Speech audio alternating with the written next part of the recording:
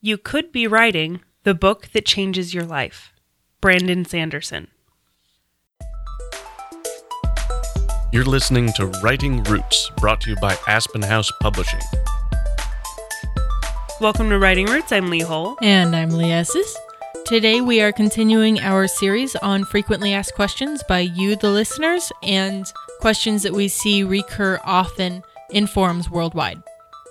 Today's question is, what makes a book unforgettable? What makes a book impactful? So much of this is subjective, and it comes down to understanding not only your audience, but yourself. What's going to impact you as the author, as our opener implied, but also understanding your audience.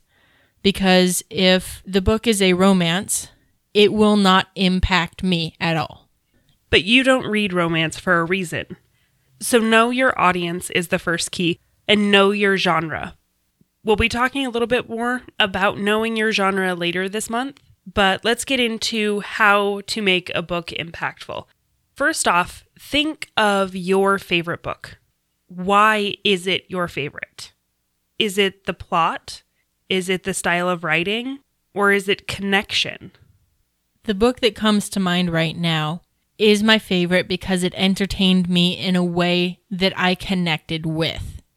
There was an emotional connection there between myself and the main character whom I have nothing in common with. But I felt that character and the problem that they were trying to overcome in a way that I internalized as a reader. And that is the first key to making a book impactful. You have to have some kind of emotional connection with it. It doesn't have to be love. It doesn't have to be the romance side of it. But what does your audience connect with to create that emotion? The biggest thing is that you need to have a real character. Your characters need to be relatable. They feel real emotions, real struggles, things that even though we have nothing in common with them, they live in a completely different world, a completely different universe, we can still see that character and say, I understand them. The book that comes to mind right now, the main character was basically wiped blank mentally, and they reinstalled a bunch of programming to make him the ultimate CIA agent. He still has this not only moral quandary about what's right and wrong outside of his programming, but this struggle for identity. And a lot of the problem is solved once he figures out who he is outside of his programming. And the one thing you need to avoid when trying to create that emotional connection with the reader through your characters is perfection. Readers do not connect with perfection because it is unattainable. They can never see a perfect character and say, I know what that feels like because I am also perfect. Another way to make sure your book has impact is to know yourself, whether you are writing for art or whether you are writing for entertainment. There is a lot of overlap in these two circles of art and entertainment, but the way I define it is art is something you as the audience invest in some way, and then entertainment is just everyone ingests it the same way. Everyone solves the puzzle the same way. Everyone watches the Marvel movie the same way. Art should be a connection to the audience. You understand that piece of art differently than I do. I will read a book once for entertainment, and then I will read it again to appreciate it as art. Art is why I read Brandon Sanderson novels, because there's so much depth there that I can immerse myself into the world, the characters, the settings. So art changes you on the other side. Yes. So let's go on to the next way to make a book have impact. If you want your readers to feel impact from the book, they need to learn something. This applies to fiction as well as nonfiction. A lot of nonfiction is out there to teach a lesson specifically, tell you how to do something, give you instruction, self-help, whatever. Fiction, though, there are other ways to teach people something. In this process, for a reader to learn something, they need to learn something about themselves. They need to learn something about the other. They need to learn something about the world. You can do this by showing different point of views.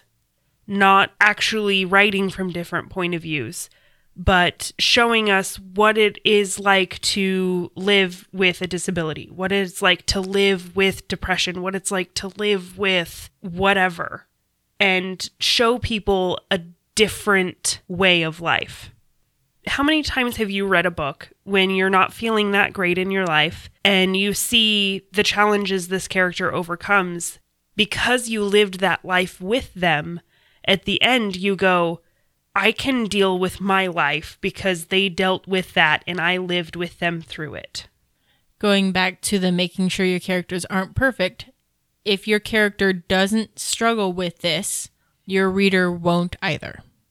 Your character should fail at leaving the abusive relationship so that when they finally succeed, there's that triumph and there's a victory there that the readers can relate to. They can feel that and maybe have the courage to leave their own abusive relationship if that's where they are.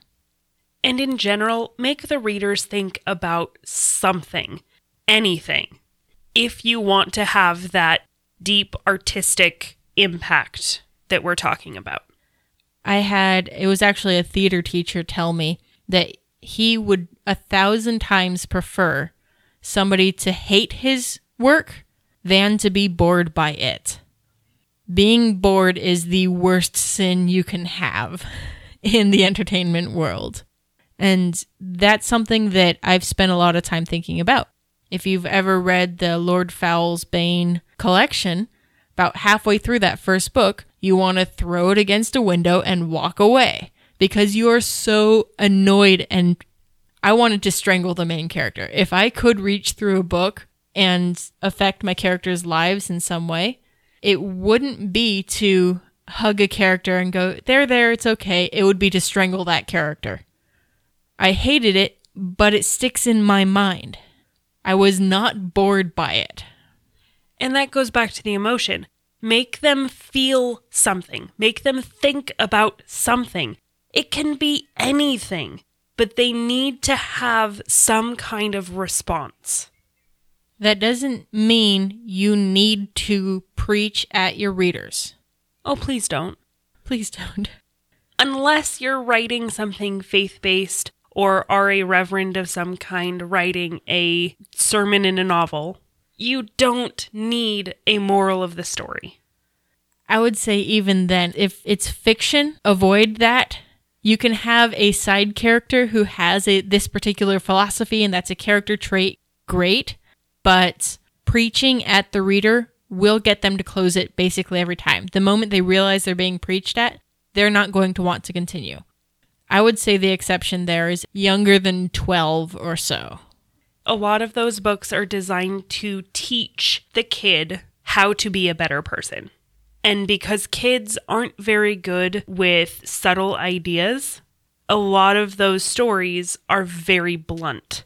Of this is how you do this thing, this is how you be a good person, through teaching them with birds or animals of some kind. Invest in your future, 3 Little Pigs. And as we mentioned at the beginning, you really do need to keep your target audience in mind. As we've discussed, we look for different connections in books. I look for those characters. I look for the struggles, the things that I want to understand because I don't experience it personally, but I know people who do.